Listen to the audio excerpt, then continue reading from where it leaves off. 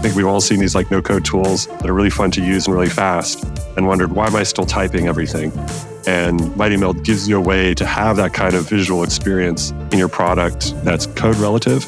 And it's basically like a visualization and creation platform for sophisticated coded React web apps. And then MightyMeld also allows you to do some creation in your app. It kind of feels like a no-code tool, but it's actually working on your code base. Hey, this is Brian, and you're listening to Jamstack Radio, a bi-weekly series where we discuss modern web development with maintainers, founders, and developers. Jamstack Radio is brought to you by HeavyBit, the leading investor in developer-first startups. For more information, visit heavybit.com. If you're interested in being a guest on the show, or if you'd like to suggest a topic, find us on Twitter at Jamstack Radio. Welcome to another installment of Jamstack Radio. On the line, we got Steven Schkolne. How you doing? Hey, how's it going, Brian? I am fantastic. I crushed 2 slices of pizza for lunch and a salad, so good balance. Yeah. No breakfast, barely dinner, so like I'm burning the candle at both ends. But happy to take a little bit of break with you and chat about MightyMeld. But before we talk about MightyMeld, I want to actually find out, who are you? How'd you get here? Yeah. I'm a developer with like a CS background and also a self-taught designer. And I have a tremendous passion for creative tools and the kind of creative experience. And we can get into MightyMeld a bit later. But MightyMeld is just an expression of my passion for trying to make things better. I mean, I've worked in a lot of different frameworks, so I'm not a strictly web person. I have been doing web stuff almost the whole time the web's been around, but I've also worked on a lot of different platforms. I've made games. I've done things with computer vision and AI from back in the day, iPhone apps, native apps, Windows apps, basically anything with the user interface I've worked on. And I always gravitate towards UI and front end on the web and things that deliver some kind of experience that's visceral to people is what I've really been passionate about in my development career. Yeah, and you mentioned in passing, so it's amazing to hear you have so many experiences, at least engineering in a few different platforms. The design thing, like how did you get into the design aspect of your approach in your career? I started designing things before I didn't even actually know what design was.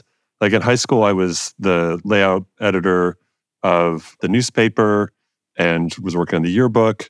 And I remember my senior year of high school, I had a friend who was like, I'm going to go major in design. I was like, what is that? Like, I didn't even know design was a thing. But when I went to college, there's some classes. I did like a concentration in graphic design, got really interested in art, and actually spent the early part of my career doing digital art. And my PhD project was this like VR creative tool. So I think I just kind of spilled into it, like I loved computers from a very early age. The thing I really loved about computers was their way to deliver images to us. So my just continuing passion for that kind of stuff just had me noodling around with design. And then moving on for it, I had an agency for a while, and I just started doing design and working with on the design side of things. And more recently, I've worked as a UX designer for a number of companies.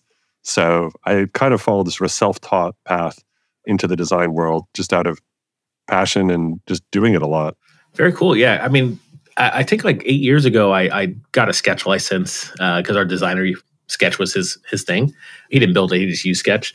And then I learned how to make the boxes and the buttons and like how to unblock myself for a while. So I don't think I ever considered myself a designer. I thought I was going to do graphic design back in college, but ended up going into a completely different path and then came back to engineering. So I'm always appreciative of like folks who have the skill set in both directions, design and engineering. Yeah, it's very much appreciated. Yeah, a lot of my design is actually being the guy who would make the flyer. Just like something's going on, we need a t-shirt or a flyer or a poster. I would just be, I'll do that. I got a lot of iterations and I was really bad at it for a really long time. But with cycles and also learning from a lot of really talented designers that I've had the opportunity to work with, I managed to get a little more comfortable with it. Yeah, so cool. Yeah, and so we got a bit of your background. So like engineering, different platforms, got into design. So what is MightyMeld? Yeah, so MightyMeld is a React dev tool. And it's basically like a visualization and creation platform for sophisticated coded React web apps. And so I think it's easiest to think of MightyMeld as kind of picking up where Chrome DevTools leaves off. It gives like a code-aware view of your web app while it's running.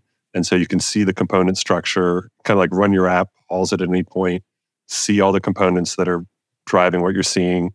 You can bounce back to VS Code really easily if you need to like add hooks or tie it to Redux or that kind of thing or context. And then MightyMeld also allows you to do some creation in your app. It kind of feels like a no-code tool, but it's actually working on your code base. So you can change props. You have like drop downs to change properties and do styling, like color pickers. You can drag and drop to reorder. We have a little bit of AI in there, so you can do some prompts to update your styles. And then as you do this work, it does these clean surgical microcode updates to your code. So it's kind of like trying to bring some of those things. I think we've all seen these like no-code tools that are really fun to use and really fast and wondered, why am I still typing everything? Yeah. And MightyMeld gives you a way to have that kind of visual experience in your product that's code relative. Chrome DevTools is very DOM relative, or in the language of the DOM, so in the language of your code base, and then do these kinds of updates. That's what it's about. Yeah, so DevTool had me like think, oh, is it a Chrome extension? But it sounds like it's a VS Code type extension, but maybe it's not VS Code specific. So how are developers like interacting with this thing? Yeah, it's actually it's like a standalone. So basically, you take your React project, you add a couple of dependencies to it, and then you tell MightyMeld the command to launch your dev server. Yeah, and then you type in npx MightyMeld. MightyMeld launches our Studio, which is like this thing that runs in your browser that has browsers inside it with your web app and iframes. And then MightyMeld will like launch your app and you see it there. And so it runs in the browser. It's a little difficult to talk about. I find it a little difficult to talk about because it's like there are all this like inception stuff with like browsers inside of browsers. And we actually used MightyMeld to develop MightyMeld, which is like a whole trip. Yeah, that's fun. But, yeah, it's a lot of fun. But yeah, basically it's like a local browser-based tool that works on your local dev build. And as it's running in your browser, it's also talking to our server, which does like a lot of the code analysis and stuff like that. We have like this kind of little like reverse compiler, like takes things down to the AST level. And then as you do moves, it updates the AST and then generates clean little code updates just to like the very little bit of the code that your update affected. So yeah. And like for folks who are just listening and maybe haven't seen like on the website already, but on the website, like there's a visual representation of this like browser. You make the changes and then you can see those changes happen in your code itself. And this is like, I love this because like having that sync between the WYSIWYG thing, like I always liked, whenever I talked about like no code tools, I talk about my experience with my older brother who is a designer by trade, almost no engineering experience at all. And he'll build like a Wix, like now he's on Webflow, but before Webflow, he'd do like a Wix or a Squarespace and be like, hey, can you help me fix this thing? And I'd be like, I don't even know where to start with these like no code tools. I can't help you. I don't want to learn this. Like, good luck. Go ask their support, pay for some service or whatever. Yeah. But like, this is like the thing I would push him toward. It's like, hey, yeah, cool. Like make it work for you. Like make the details make sense. And if you need me to jump in, I can always jump into the code, which is, I don't know if would you consider Webflow like one of your competitors, or is it a completely different space because you're on the developer side? Yeah, I mean, Webflow does a really good job of doing landing pages, marketing pages, really single stack kinds of pages. And if you're going to build one of those pages, I would kind of just point you to Webflow because it's great, But the kinds of projects our early customers are sort of building are things like type system generators, crypto trading app, dashboards for SaaS products, things that have more sophisticated functionality. And that's where you're really going to find a lot of like benefit out of using MightyMeld. It's kind of like, I think of Webflow and a lot of these no-code tools, they go in one direction. It's like design to code. And MightyMeld is trying to go in the opposite direction. So we take your existing code base. You can do a brand new project, but also like a legacy code base or evolving code base. The idea is to let your code be whatever it is and give you a nice visual dev tool on it. And so, yeah, I would even say someone who doesn't know how to code, they're not the kind of people that are really using MightyMeld these days. It's more developers. They know React. They know they could type it. It's just a lot faster to not have to type it and not have to think so much about styling and have these additional superpowers. So it's still very much for like in the code, but visual. It's really inspired, getting back to some of my background, by things like the Unity game engine and Xcode and like using those kinds of things. That's really, MightyMeld dates back to a conversation almost a decade ago, with a friend of mine, we were working on this VR project, and we had to do hop back to the web for some reason. And we're like, why am I just typing all this stuff? It's like, I want to change the way it looks, and I'm typing, and like syntax is like weird CSS stuff. And that was kind of like the itch that eventually turned into MightyMeld. It's a lot harder to do something like this for the web because there's so many, it's not a closed corporate owned ecosystem like with Apple or with the Unity game engine. But it's also kind of cooler because hot reloading is a thing on the web. And in Unity, when you do changes, you actually have to pause and it's harder you don't have this hot reload experience. And that's, in some ways, it's more difficult to do something like this, on the web, but also with hot reload, it's way cooler experience than you actually get with Xcode or with the Unity game engine. So it's been a really fascinating project on so many different levels to work on this tool. Well, and so what is you mentioned ASTs. So did you have like the syncing engine compiler, recompiler thing that's happening constantly doing this hot reloading for MightyMeld? Yeah. So basically, we use Babel extensively under the hood, which is a really great AST engine. And so basically, we will store your AST, and then when you do an update, we'll then generate the new code, write the code to disk on your dev box, and then rely on your existing hot reload technology to kind of fire. And so in some ways, it's almost simulating what you do as a dev, where you're like, I type this into VS Code, the file gets saved, and then I see the update, except you're doing it with like a visual move instead. Yeah. My other thought that I had around this is, let's say I'm using MightyMeld, it's synced up, but then I have some engineer that jumps in, is like, I'm going to rewrite some stuff. I don't know about MightyMeld, but I'm going to build. Do I get out of sync? Like, do I have like a weird merge conflict thing down the road? I mean, you can always make merge conflicts, as we all know, right? Yeah. But because it goes from code to, visualizes your existing code, there's no lock-in. We don't even change your code at all, right? There are these dependencies that only run when the MightyMeld flag is set in your environment, essentially. So yeah, other engineers can go in, do whatever they want, use MightyMeld, don't use MightyMeld. And it just, if they add some stuff, it's just like what you experienced the first time you added it to your project. MightyMeld's seeing a bunch of code it's never seen before and kind of attaching itself to it. So yeah, there's not really a lock-in, buy-in.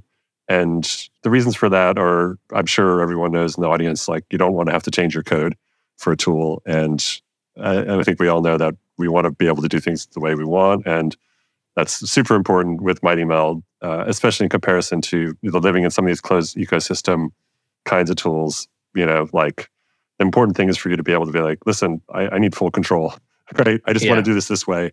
And MightyMeld also gracefully works with things that, like, even if it doesn't support it, like you can add it and it just kind of like works its way around it. So, I mean, there's all kinds of stuff in the code base that it doesn't understand right now, like your calls to your backend and things like that. It doesn't really get too close to quite yet. So. Yeah, and to be fair, earlier of my comment about this Wix situation, like Wix has definitely come along over the years. So folks who are worried about closed ecosystems and beyond Wix, check out MightyMeld. But also, like, I don't want to disparage Wix and all the good work they've done in the last years. Not at all. Like, Wix is amazing, and there are a lot of amazing no-code code tools out there. WordPress is amazing. I mean, I don't know if you pay attention to the WordPress ecosystem. It actually turns out that we have some people starting to use MightyMeld because you can integrate React into WordPress. And so people are actually using MightyMeld on their React that goes into WordPress. So yeah, these lines of like no code, low code, it's getting really blurry these days. Yeah, they're all great products. And I think it's really just about the level of control you want to have. And that's where I think most engineers like me are. If you're a full stack person, you want that full stack level of control. And there's certain kinds of products where you need it. I'm not sure if you know a good word for this. It's like complex, sophisticated, like coded.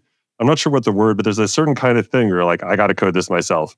And that's where we are with the MightyMeld. So it's the sort of ownership that I guess developers have. Like sometimes I'd rather go build the library because I know I can get something that can do the thing, but I'll have a bunch of bloat alongside of it. So I'm like, let me just go learn the thing, build the small thing I need. And then if it ever gets too big, we can always get the other thing. But I keep saying thing over and over again. But I don't have a concrete example. But I think with like doing like date time stuff. Yeah. Like everyone used Moment back in the day. Now there's a bunch of them, like Day.js. Mhm. And for specific calculations for my small little, I was actually counting down the days till Beyonce's last album launched. Mhm. So I was like, oh, how do I count these days and then like make it work in every time zone? Let me just like not, and because I wanted to like ship this really quickly as an Astro app. So let me just give like the one little lib to do the calculation of the date time thing. And it just works no matter what country, what city you're in. And like, I love doing those problems. And I imagine like having, actually, I was going to ask a question, like, what's the ideal project and team to like reach for a MightyMeld?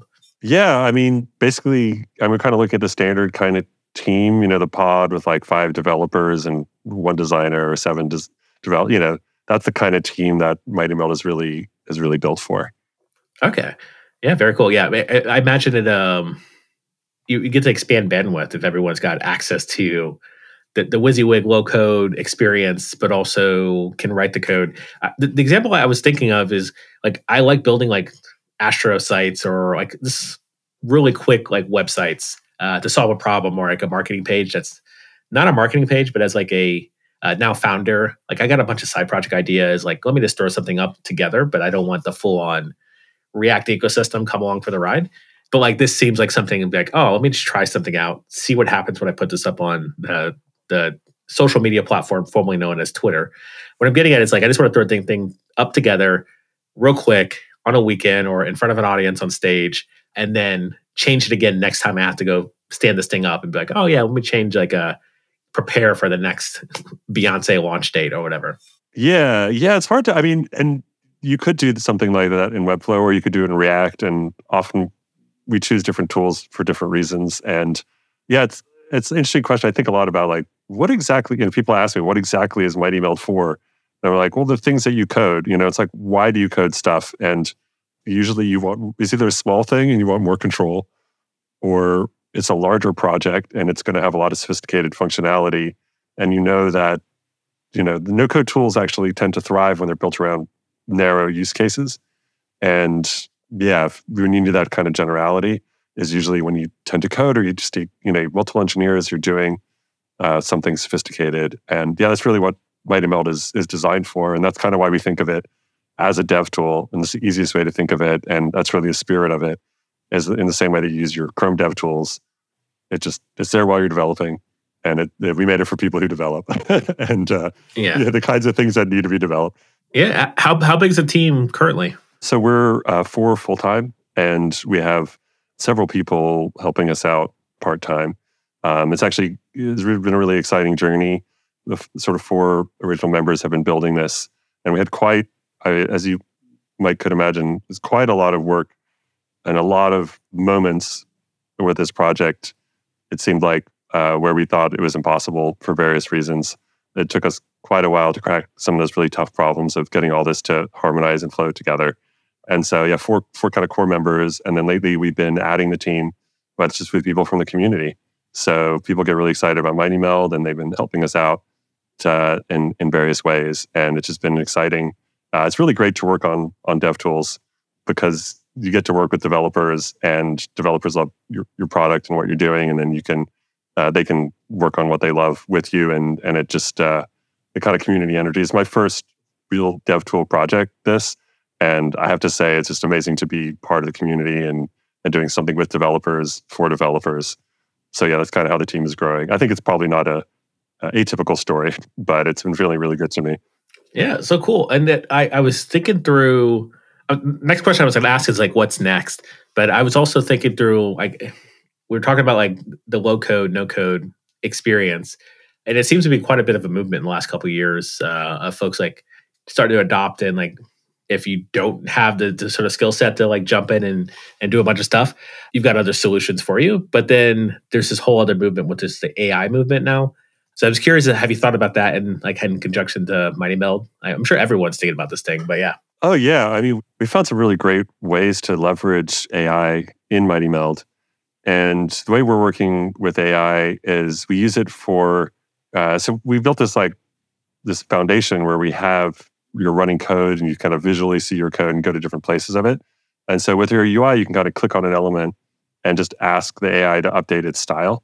And it's really helpful, really solid. people are sort of on the fence. I talk to a lot of developers about AI. Some love it. Some say, what does it really do for me? I feel like the AI we have right now in MightyMeld is like a definite win. And it's just about styling. And it's like, sometimes it's like, make this green. And, or you're like, add a top margin of 10 pixels, and it's easier than typing margin dash top. Most useful, I find, is for things like with Chakra UI. If you want to do a responsive style, it's like all these brackets and colons and stuff. And you can just say, make this 100% width, but at the large breakpoint, make it 500 pixels. And it figures all that stuff out for you. So that's kind of how we're using AI. And it's really cool because it's like it updates your live app while you're working on it. And you can see what it does in case you need to tweak it or undo it.